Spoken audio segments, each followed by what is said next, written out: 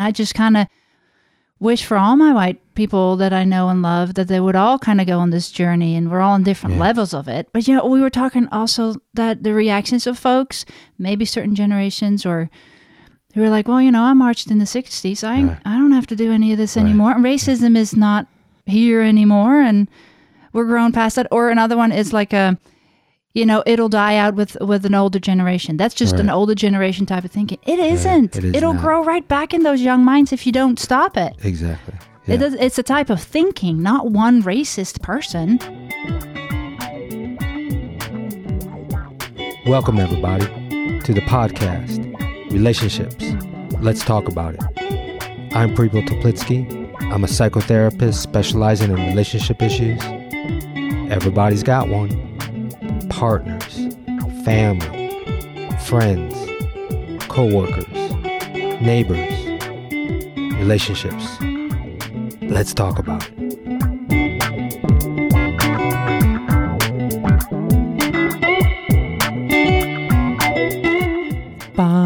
Father, we don't need to escalate. You see, war is not the answer.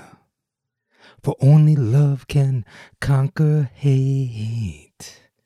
We've got to find a way to bring some love in here today. Yeah. Picket lines and picket signs. Don't punish me with brutality. Oh, talk to me so you can see what's going on. Oh, what's going on? Yeah, what's going on? What's going on? Yeah, man. Singing Marvin. I wish I could sing it like Marvin. What is going on? What the hell is going on? Yeah, folks, as I am recording this today, streets are on fire. People are out on the streets. The murder and killing of a black man, George Floyd, by the hands of the police, and many others in the past, is instigating people to want to change. It's a heavy time in America. It sure is. Viruses are all over the place. We can feel it. I grew up in Detroit. I was about 4 years old during the 1967 race riot that we had in Detroit. I can say police race riot that we had in Detroit. And I remember being outside, feeling the tension at 4 years old. A summer night, we lived just outside of the city limits. And I remember looking at the glowing in the night sky. And here we are, 53 years later. And we're still having these issues. There's still oppression. African Americans are oppressed. There is still killings by police to innocent, unarmed black people. We need a change. We all know this. We need to wake up. So I thought it was apropos to bring out a unpublished conversation that I had from my archives with Mana Fermoylan McLeod. I had a conversation with Mana last year on women working in male-dominated workplaces. So we had a conversation about racial biases and whiteness. And I know I've been hearing lately of people saying, hey, we're white people, shut up and let black people talk. I get that viewpoint. I understand that. I just think everybody should be talking about this issue. All of us. White, black, white, black, all of us talking about this issue, about racial biases and the oppression. So we explored some aspects of being two white people, one white man from Detroit, and Mana is a white woman from Holland. We exchanged stories about growing up in those two different countries, how Mana is really exploring the understanding of her whiteness through education, and answering deep questions about this privilege. So let me tell you a little bit more about Mana. Mana is a mother, a natural builder, a carpenter, a conflict mediator at her village, Earth Haven Echo Village in Black Mountain, North Carolina since 2007, and she is a social activist. She also served on the staff of the Southeast Wise Women's Herbal Conference since 2009 and has worked as a student advisor for Gaia University, and she is now a life coach. And Mana is committed to witnessing her whiteness as a process to become a less fragile white woman. And yeah, today my heart is heavy, and I know it is for many, many of you. I can totally understand the rage and the anger of our Black community with the years and years of oppression and police brutality and murderings and inequalities in so many areas of our society. And I know we need to give voice to it and be heard, let equality reign. We need to get some freaking adults in leadership that know how to have empathy and compassion to ease this pain and to show more compassion. Here's a conversation of exploring racial biases. Mother, mother, mother, there's too many of you crying. Brother, brother, brother, there's far too many of you dying. Enjoy this conversation. We know we've got to find a way to bring some loving here today.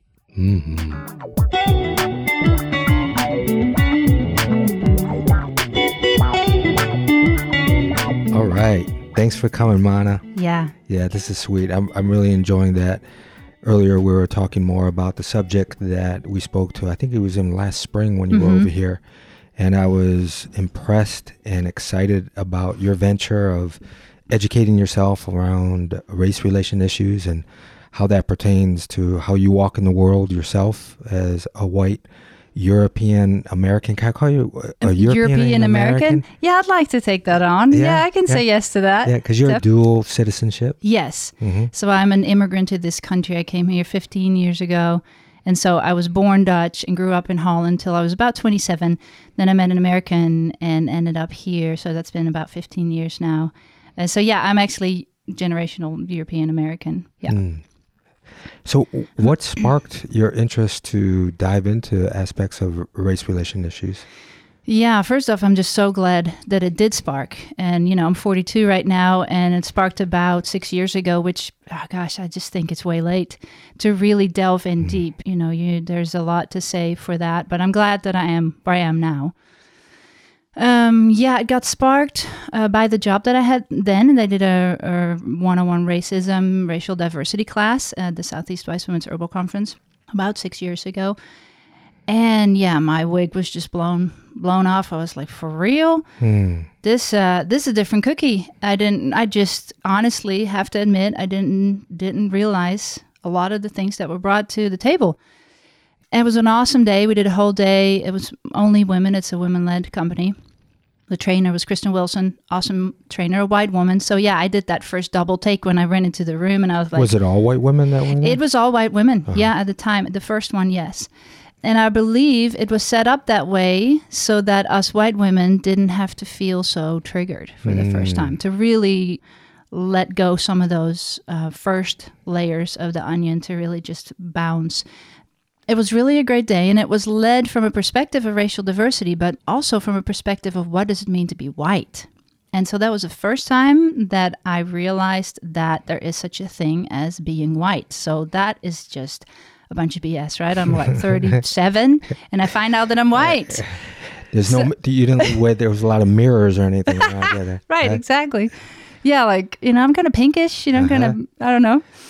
Yeah, that was just a real eye-opener, right? When you find out that you have a color, that you're white. And of course, I learned then that it's a construct, that it's a made-up story historically for pretty much for white people to keep maintaining white dominance, to stay dominant, to create another race that's the black race. And this happened, gosh, historically, you know, I would have to probably look that up, but hundreds of years ago, the creation of the white race. So yeah, I was pretty blown away by that concept of, yeah, of course I have a race. And that wasn't in your awareness growing up in around Amsterdam?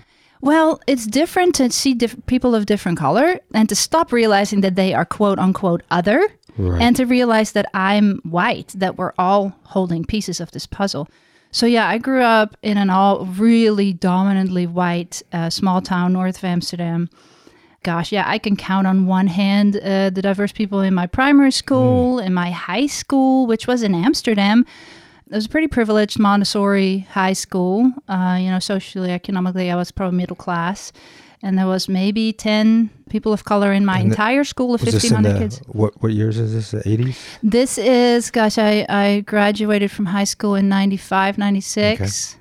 So early 90s. Mm-hmm. Yeah, I had one Moroccan friend, and I never stopped to wonder what her life might be like. I had no idea that could have been a different experience than mine.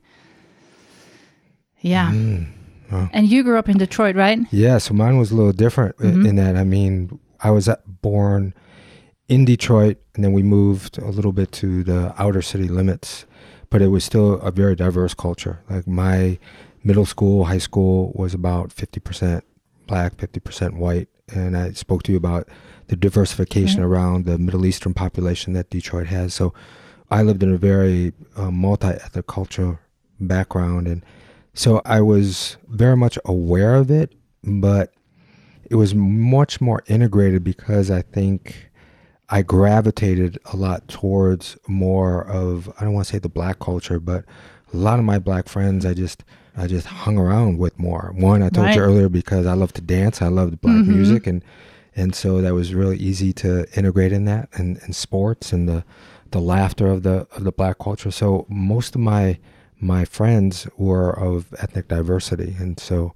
I never really questioned. I would question my whiteness, but just from joking around with my black friends, we were different in that sense. But because we were close, that's the way that we became close, was joking about some of the differences. Yeah, exactly. And we were talking earlier that idea that, well, we have black, relatives or black friends, and that we must not be racist. And, I call myself out, or I call myself in constantly on that too, where, now that I'm, I read my 6th book, on this topic, so I'm just book learned, but there is this concept where we're all living in a racist society. This is the idea of it being an institutional racism. So it's a problem that we're all dealing with, unfortunately. And even, the one-on-one friendships and the relationships that are one-on-one, that are really open and loving and cross-cultural, those are amazing, and that's not where the problem lies. It's in bigger concept of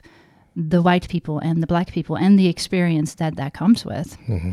Yeah, I think that is an interesting concept to think like that's not where the problem lies, and yet that's where a lot of the understanding kind of lies also, because I think that having those relationships makes me more interested in understanding the broader aspect of institutional racism, because it brings it really home of the people that I love and care about. I don't want them to feel discriminated about. Right.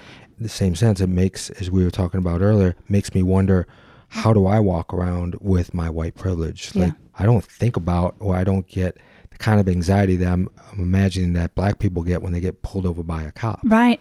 Exactly. And we were talking about that, gave you that example of a friend, but that story where there's a wedding going on, and this was such a striking example, and I'd never really considered this until I've read some material on what it's like for a black person to see a cop car. If I see a cop car, I don't blink at it twice, even if I get pulled over, like you're saying. And so my friend, one of my best friends, went to a multiracial wedding, and so the wedding party had to move from one venue to the next. They all got in their cars. They all made a big old caravan to get to this location. And so there's black drivers and white drivers in this caravan. And at one point, and they're trying to kind of stick together, in that caravan. So a cop car, kind of wiggles its way into that caravan so they couldn't stick together. And, the white people kind of didn't blink at it, and the cop car kind of moved out and nothing happened. And they get to their venue, and the black people that were drivers were like, oh, that was really stressful and really hard. The white people totally had no idea, but also the white folk that were driving were speeding. So my friend Sarah, she's like, well, the black person is trying to keep up with the caravan so they don't miss staying together because they want to get to the venue. They don't know where it is. And at the same time, it's like, hey, white person, slow down, because my experience here is different than yours. If I speed and the cop sees me speeding, is a different cookie than if he sees you speeding. So, and then she told me, and I was like, that's such a good example of why I just don't know. You know, I have very few black friends, and I just don't know what their experience is. Every day, constantly, they internalize everything they do completely different, and everything other people do very different than me. And okay, another thing that I was really blown away in the past couple of years, that, you know, and I think we're both really when we notice something in our own patterns, then we want to do something about it, right? Yeah. Like, this is not right. If I can do something, wow, this is a big blind spot here. So when I started reading things like, as long as white people don't change this dynamic of white supremacy, it's really hard to change it for black people on their own. It's impossible to change it for black people on their own. And I'm just saying black people, but people of color go in that. Because white people have the privilege to completely never have to think about what another person's experience is like, a black person's experience is like. So if white people don't make the change, if I don't make a change for my black friend, then it's... If you don't make the change for yourself, for the black friend, right? Exactly. You're so right. As opposed to you helping them make a change to cope with their stress or whatever it is. Right? Exactly. Yeah. And that's another one of those, right? Where you're like, oh, let me just help. I'll help my black friend here with my white savior complex. Right. Yeah, exactly. No, it's right. What we do on the inside, right? Like examining what does white even mean, being white? So there's a couple of things that are like seen as white. And when I started seeing that, like reading about it, so funny with my white friends, they're like, oh God, I'm so white. This is so white what I'm doing right now. You know, like, okay, one of the things is being on time, timeliness and effectiveness and making good use of time and definitely never being late, you know, and I was blown away. Does not everybody value what I value? Tum-tum, you know, that's a big, you know, it just, because I saw myself as the norm. And that's what I've been taught, right? You know, one of these on the journey, when you're on the journey towards dismantling white supremacy, it's really healthy not to just tear yourself down about all the things you might have done wrong. You know, that's not helpful. There's no need for guilt or shame, because then you're pretty much not being helpful to anybody. But there is a good point to look at yourself along the road. But like I was saying about having been taught that I am the norm, that white people are the norm, and black people around us, people of color around us, are other, quote unquote. That's kind of the story we're getting from media, from our magazines, from our schools. It's everywhere. And so that concept of always being taught that you're the norm. So yeah, what you were saying earlier, that you want to be a better friend, pretty much, really be aware of what you're saying and what you're doing. So one of those onion layers to peel away is, how and where was I taught that I am the norm? Right. First off, and now that I know that I was taught this ridiculous stuff. And not just the norm, maybe even better. Yeah. Maybe even where the white supremacy comes in. Totally.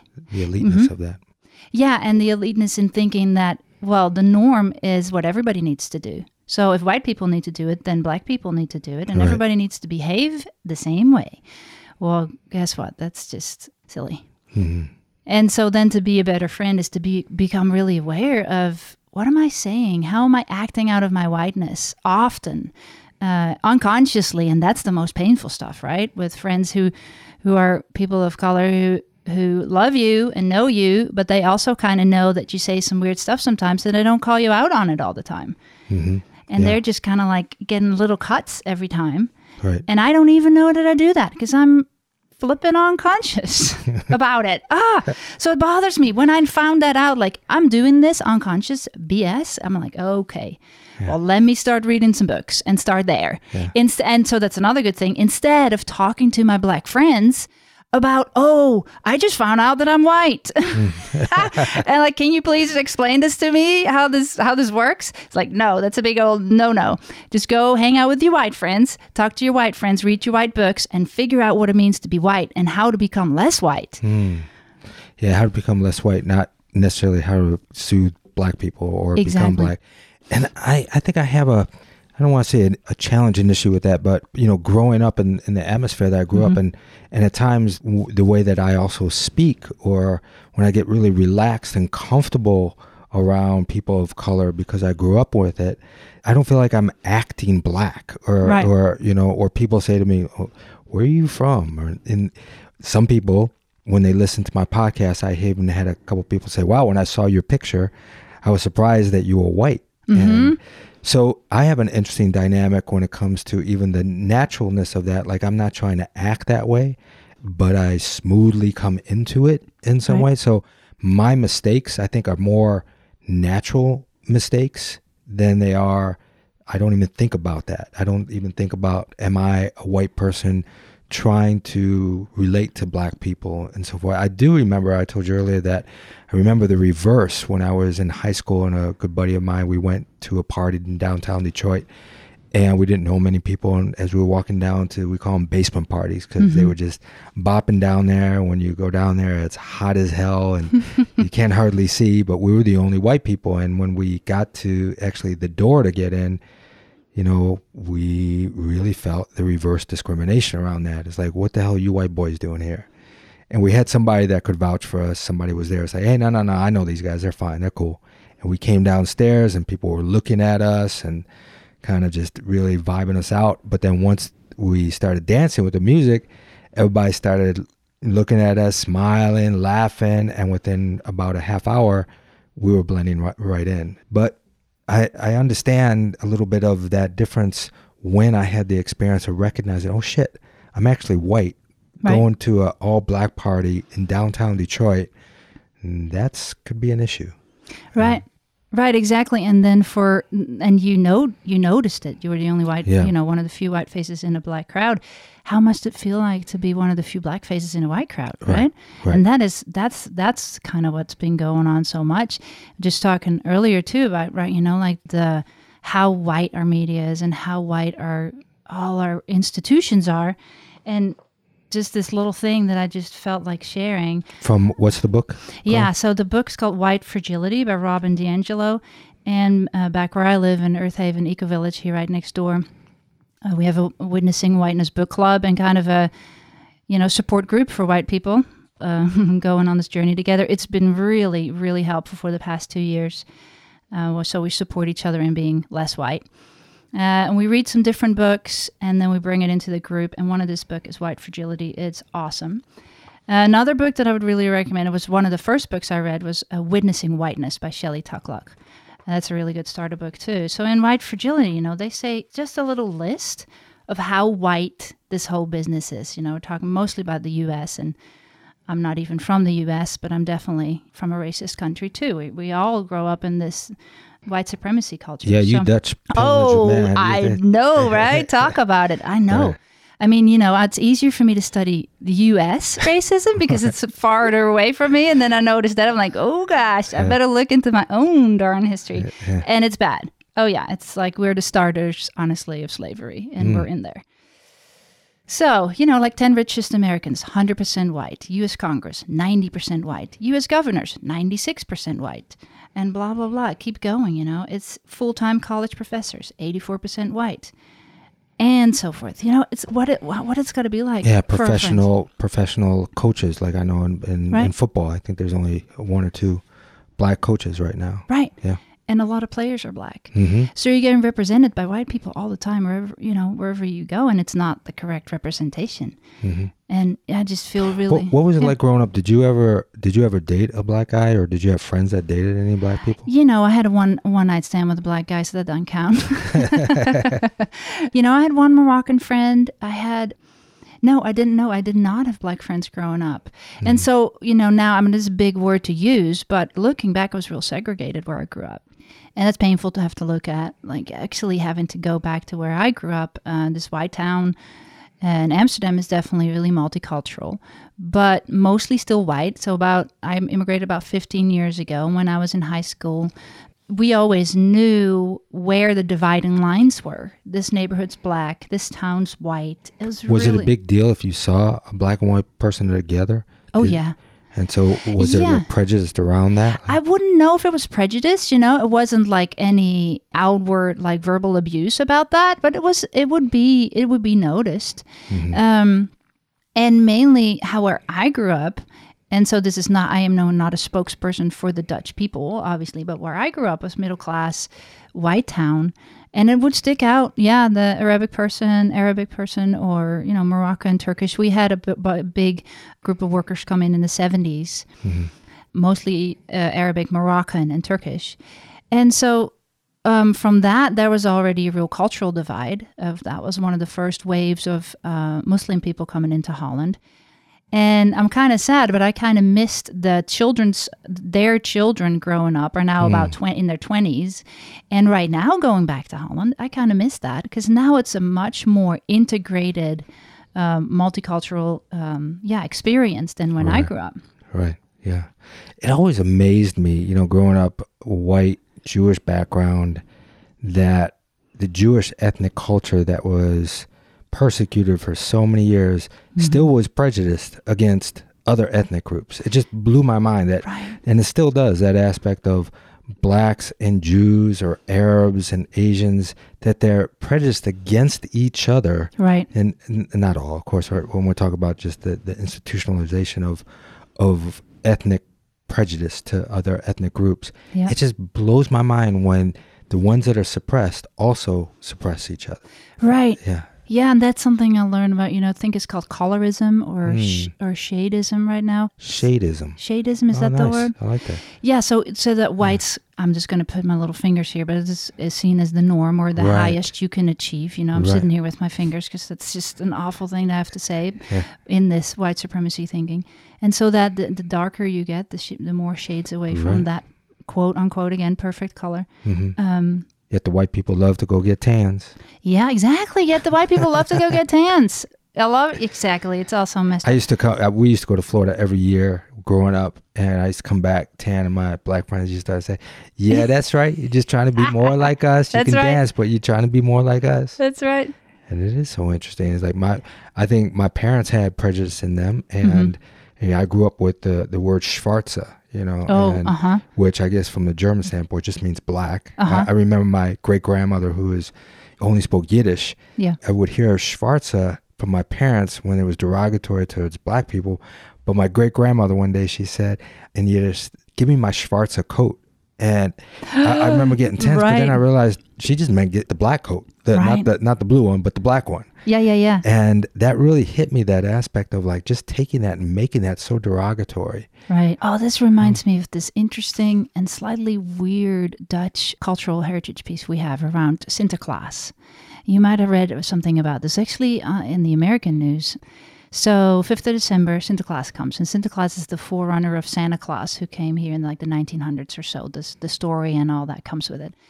In Holland, Sinterklaas is a tall white guy with a big old, it's like a saint. It's like a 500-year-old tradition.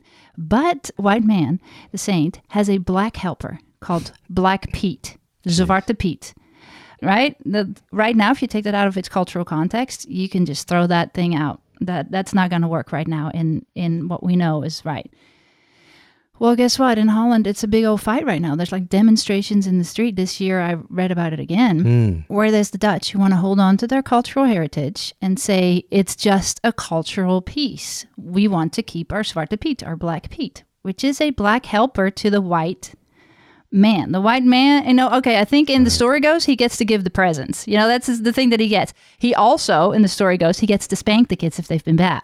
So it's just, oh my God. So here it is, right? Zwarte Piet. So there's demonstrators in the street who say we want to keep it because it's our cultural heritage. And then, of course, there's like the anti-racist activists who are like, are you effing kidding me? This cannot exist right now. So they're trying different things. Rainbow Piets. I don't even know, but if you see pictures of this, you'll recognize it. It's white people getting black-faced, black paint on their face with a big old red mouth, big old golden earrings, black hair, wig on. It is so bad and wrong. It straight up needs to go, and people can't let it go. Oh, and it reminds me of the story you were telling of running into somebody here in the mountains where we live here in Appalachia who... it's probably from this area, from generationally, like what, hundreds of years? Yeah, hundreds of years. And he was wearing a Confederate flag T-shirt, and I was wearing a Detroit T-shirt. And the first time that we met, it was over whether we could use his barn for packages being delivered, and I could tell that he was a good old boy, and he just looked at me and said, "So, you a Yankee?" And I knew what he definitely meant, but I went ahead and threw my own 2 cents in, and I said, "No, I'm not a fucking Yankee. I'm a Tiger fan." Right. Which means Detroit Tigers as opposed to New York Yankees. You know, so I throw that in, and he kind of just looked at me, nodded. He goes, all right, I get it. But I knew that tension was there, and I knew that my shackles would be up and a little bit of warning signs coming up. I remember voting here in Rutherford County. So I went there too. Yeah, right? Oh, my goodness. So I don't know if you remember, whatever road it is, taking that straight road, there's this huge Confederate flag. Yep. Huge Confederate flag. And I remember snapping a picture of it, sending it over to my boys in Detroit. And they were like, man, holy shit. They said, they were making jokes like, hey, is that the sheriff's house? You know? And I said, not even. Right. And I said, hey, man, I'm going to hide my Jewish star. I don't wear a Jewish star, but I said it. And they came back and like, man, that is so fucked up. And it is. Another one made a joke, I even made a joke like, yeah, man, I was going to get a nose job this morning just before I go over. So we were talking about being able to make those jokes to ourselves. Yeah, yeah. You know, that Jewish joke, but if it was against me, that's wrong. Yeah. But making those jokes was also breaking some of the uncomfortable tension that I was feeling at that moment, to also share that with my friends who could relate to it, show empathy towards me. Yeah, but for sure. It's prevalent. It's prevalent around us. It really is. Yeah, we were talking about when is a good time to make sort of a race heavy joke amongst your white friends or so. Yeah. And in a way, it's never really a great idea. And so, yeah, I told you about this. I'm doing a lot of quote unquote here with my fingers. Funny event that happened at my house the other day. Me and my friend, she always comes over on Mondays. We eat pasta meatballs with my kiddos. It's great. So she's sharing this story about one of her good friends that she's been friends with forever, and she just threw out the term, and then we both just went like, oh, So she said, yeah, we're kind of like OG. And I knew that wasn't the thing to say for two white girls standing in their kitchen. Even, there's no one necessarily eavesdropping, but we knew enough that we probably shouldn't be saying that. And then I was like, can you give me some background, though? What is that again? Being so Dutch, I don't always know what the reference is. I just knew it wasn't a white thing to say. Yeah, so she's like, it's original gangster. And it's like, yeah, okay, no, I'm a white cisgender female, and I just cannot say original gangster in however that doesn't work. And it's so funny because when you were telling me that, I didn't know that was the background. Right. And I grew up with people calling each other, what up, G? Yeah. And I would call people, my good friend Greg, whose name starts with a G. I ended up just calling him, what up, G? And now that I know I'm calling him a gangster, that is not right. That's off. The feeling maybe we're both experiencing right now is that like, oh, too bad. We can't say that anymore, like, oh, that's a bummer. Honestly, if it's just a bummer for us white people, I think we can handle it.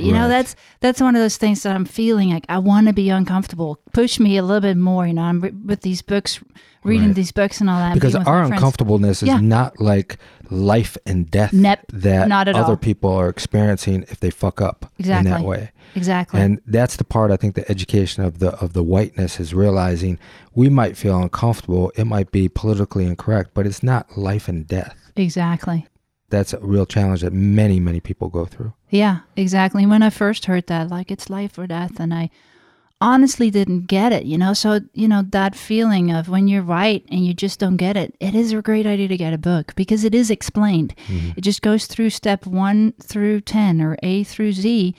And when you're finished up to Z on those beginner books, you'll get it. And then we can be all talking like this. We can all be a little bit more aware and a little bit more careful with how we walk the world. And I just kind of wish for all my white people that I know and love that they would all kind of go on this journey, and we're all in different levels of it. But, we were talking also that the reactions of folks, maybe certain generations or who are like, well, I marched in the 60s. I don't have to do any of this anymore. And racism is not here anymore, and we're grown past that. Or another one is like it'll die out with an older generation. That's just an older generation type of thinking. It isn't. It'll grow right back in those young minds if you don't stop it. Exactly. Yeah. It's a type of thinking, not one racist person. Mm-hmm. Amen. Yeah. exactly. I'm fired up about it. Yeah, and it's wonderful to give it attention and give it names so that, you're having, I'm sure, discussions with your sons, Right. about it in many ways. And unfortunately, they don't have as much opportunity to Yeah. be exposed to it on a day-to-day living in Asheville, North Carolina. Totally. And that's interesting. Like for me, I think about how more comfortable actually that I am when I go to a city that's more of color. Yeah. Going around Atlanta or an international airport, I look at my wife going, I just got to tell you, like, this feels better. It feels good. And one reason I want to go to Detroit soon in the spring, I miss my boys. Yeah. Shout out to you boys. I'm going to get to see you soon. But it is also just that comfortableness that also I feel around people of color because I grew up in it. And so that's interesting is I don't feel as comfortable walking around in a city like Asheville, even though it's comfortable and it's safe and so forth. But there's something about just, I think, how I grew up with humor and laughter and the diversity and being able to, in my experience, when I walk by Black people and I acknowledge, hey man, what's up? What's happening? What's up? And I don't know them, but I do that. I don't do that with a lot of white people. And that's also something that I have to be conscious of. Like, why don't I do that? Like, is that my whiteness that I'm around Black people? I have to acknowledge them more. Is that like a privilege that I have? Like, hey, I'm cool. I'm a white guy. I'm cool. As opposed to just doing that. I think I do that regularly. I'm a friendly guy. But there's a more comfortableness that comes around that when I'm back in the city. Yeah. Yeah, I hear that. And you were speaking to, you don't really feel safe in an all-white crowd. And obviously it's not like safe like life or death, but there's a huge piece missing, right? And like we're all one human race. And, that could lean into like we're all the same. And of course, we're not having all the same experience, clearly. Yeah. But for white people to realize that there just isn't as much growth and it's not as much possibility if there isn't just people of color around. Yeah. And it is something kind of off if it's an all-white neighborhood or an all-white city. Like, what went wrong here? Right. What happened here? And, that's something you brought up earlier. I moved to an all-white rural community 12 years ago, and I'm raising my kids in it. And I'm having to seriously swallow that reality, Yeah. And we slowly have African-American people moving in, very slow. But again, that's not necessarily, it's part of what we would love to see more of, but the goal is for white people to change on the inside. Like, why was this started all white? Why is it still all white? What are some of the gates we're keeping closed here for members to join? Those are some really serious questions we're asking ourselves because it was white, it stayed white, and it's still mostly white. Like, what's wrong here? What are we doing wrong? Right. So that's also why I'm trying to work my butt off to get aware, like, I don't want this community to just be moving forward all white. And I'm learning it's hard, to change in midstream. It wasn't set up with a Black person in the leadership role. So now what are you trying to do? 20 years down the line, it's really hard. And we're finding that out. We're finding that out the hard way. Yeah. And I know people that are listening are probably getting all kinds of ideas. Here are two white people talking about it, but there's an essence that this conversation has to take place. We're just throwing it out as a conversation and not just taking it for advantage of it's somebody else's issue to have, or it's going to transform on itself. And so you and I are not trying to figure out solving of these deep-seated issues, but what we're doing is we're just putting it to light to also think about, like you said, what does it mean to be kind of white? What is my white privilege? I told you the story that always comes up around my father when I was growing up, and I lived with my father, and I was about 16, and we were both going out on a date. He was single, and he said to me, "So who are you going out with?" And I said, with as much of a Mexican accent as I could, I said, "Cynthia Guerrero." And he just looked at me and he said, "Aren't you guys from like different cultural backgrounds and economic backgrounds?" And, he was trying to slide in a little bit of his, I don't believe of his prejudice that wasn't so blatant. He wasn't an outright bigot at all, but I know how he grew up. And just that difference of it was too close to home, that I was going out on a date. And I remember looking at him just saying, "Hey man, Dad, didn't you say that variety is the spice of life, and that's why God made chocolate, vanilla, and strawberry ice cream? I'm just tasting right now. I'm just tasting." And he quickly shook his head and he said, You're right. Go ahead. Go have fun." And I think that that really shifted my awareness just around, one, having to stick up for myself and not hide, because I didn't want to hide around my family or father and not bring home friends or girls that I was dating. They had to deal with that shit. And they had to really realize I wasn't going to marry a Jewish girl. Sorry, Jewish girls out there. I don't know. I just didn't gravitate towards Jewish girls.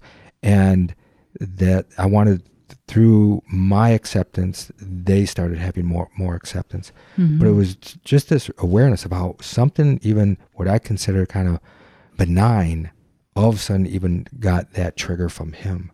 Right. And with my teaching as a kid back to him from his teaching, we have to pass that down throughout our families and our generations to really understand what is, I don't want to say right or wrong, but what is being human? What is the essence of, shifting and healing this diversity? I remember reading something that in the recent years, it's something like, I'm going to get out my notes here. In the recent years, it's showing that there was a poll by NBC and Wall Street Journal, so a mainstream poll. 60 to 7% of Americans believe currently that race relations in the U.S. are very bad. And in the U.S., 1 in 10 married couples are interracial, which is an increase of about 28% over the last 10 years. And that trend's also reflected in Europe and Australia. So it ain't going anywhere. I mean, it's right in our face. Right. Yeah, exactly. And if it's so right in our face, and I really agree with you, then we need to really step up our game as white people, because you were saying earlier, and that really wrong, like waiting for some kind of natural change to occur, if we believe in that Darwinian evolution or so, like it will naturally just, we all love each other, so, we'll all come together at some point. It's just has shown so far, actually the opposite happens if white people don't step up. Because there's no shortage of black people, mentioning this, right, and saying like, hey, the relationship, between the races in America is abysmal. And who are white people to say like, no, racism is past. We solved that in the 60s. It's not on us to say. If a problem is noted, then we really need to step up to the plate. And you see a lot of these pictures in media to the like racial diversity. The people that are supposed to take that on are just black people, because it's it's their issue, right? That's such a scary thing to say. It's so not. We're keeping it in place. It's an issue that's really stuck if we don't move as white people. Right. And it's an issue we have to deal both with in very different ways. And I think for white people, it goes pretty deep to talk about that, but we need to really understand what sort of, as a people, not individually, because that's where we get triggered. Now, individually, I'm not a racist. Yeah, okay. Well, that that's debatable still, but we could go with that. But as a people, like, what did we do? We a couple hundred years ago, and that goes back to where I'm from. I studied some of Dutch history. It's bad. So if we just gloss over that and go like, that's in the history books, that's past, that's gone, and then in the United States, it's not really healed. It's not at all healed, that history of slavery and all that transpired since. Yeah, it's just amazing. We really have to think of that deeper healing as white people. How are we gonna actually own that our forefathers did that? Right. That's a huge piece, right? That nobody really wants to go do that kind of work, but we really do need to do it. Right. Because if you're just looking at your own life, and both of us are kind of people like that, like, self-helpy, coachy, process geeks. Yep. So you look at your own life and you see a rotten spot somewhere, you go right to it and you want to mess with it and you want to heal it. Like, what are my patterns? And so as a group, we need to do the same thing, I feel. It's a macro and microcosm. So if you want to heal your own life, well, then also heal your ancestral piece. That's right. Yeah. And it's huge work, but really. Yeah, exactly. I mean, we hear about how much this nation is founded on that, the genocide of the Native Americans. And didn't the concept of police come from the black slaves, that they would then became these police to go after the escaped slaves? Yeah. Right. Yeah, exactly. Yeah. So, I mean, many people don't even know that the police department was established from that racial aspect. Right, to get escaped slaves back to their white owners, right? Yeah. Yeah, exactly. That's super important to know. Right. Like, you can wonder, like, gosh, why are black people so scared of police? Well, start right there. Right, yeah. That's a huge piece, and if it's not talked about, and so many other, pieces that we just don't discuss. Mm-hmm. We're really trying to solve the world's problems here. Yeah. I think we're doing something. Yeah, and even just that aspect of like one relationship at a time, but as you and I are discussing it, and the part of having those race relationships that are healing within our interpersonal relationships, and then the institutional aspect that we really have to understand. Yeah. But it really does come down to looking at ourselves and how do we want to walk in the world? Yeah. How do I see myself and how do I project that onto other people? And what is also being projected onto me? What is the reality that we're dealing with? And a lot of that just also comes from the aspect of being kind to ourselves, of this is, like you said, deeply ingrained, that needs to have attention to transform and shift. Yeah. Yeah, I'm totally with you on that, because on this journey, as white people needing to do our work, it is important not to shame each other either. Right. Because you learned early on, we're all on a journey. We're all on a different kind of spectrum. So there's no better than thou. It's always a hard one for me to say. Still, Dutch is my main language. Is it the TH that it's messes the you up? thou and the they. Yeah. TH, man. It's rough. Yeah, but so not being mean to each other as white people either. Right. Like, oh, you haven't studied this book yet, and Right. you haven't done your work yet. It's really helping each other up to come up and to just become more aware of like, hey, let's not use that language. Hey, Right. let's not tell that joke. And that's that calling in that you said. I like that Right. expression, instead of calling each other out.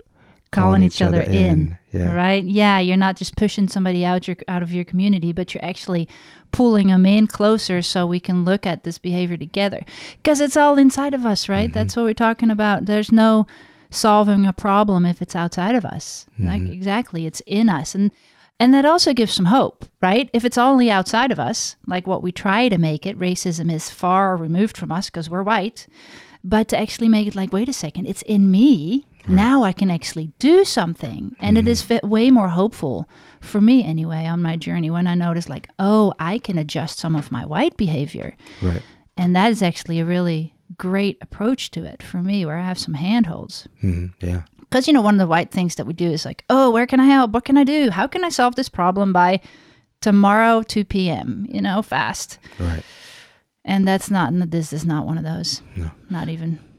So it is hard to get past that aspect of what we're just human beings and see each other for just human.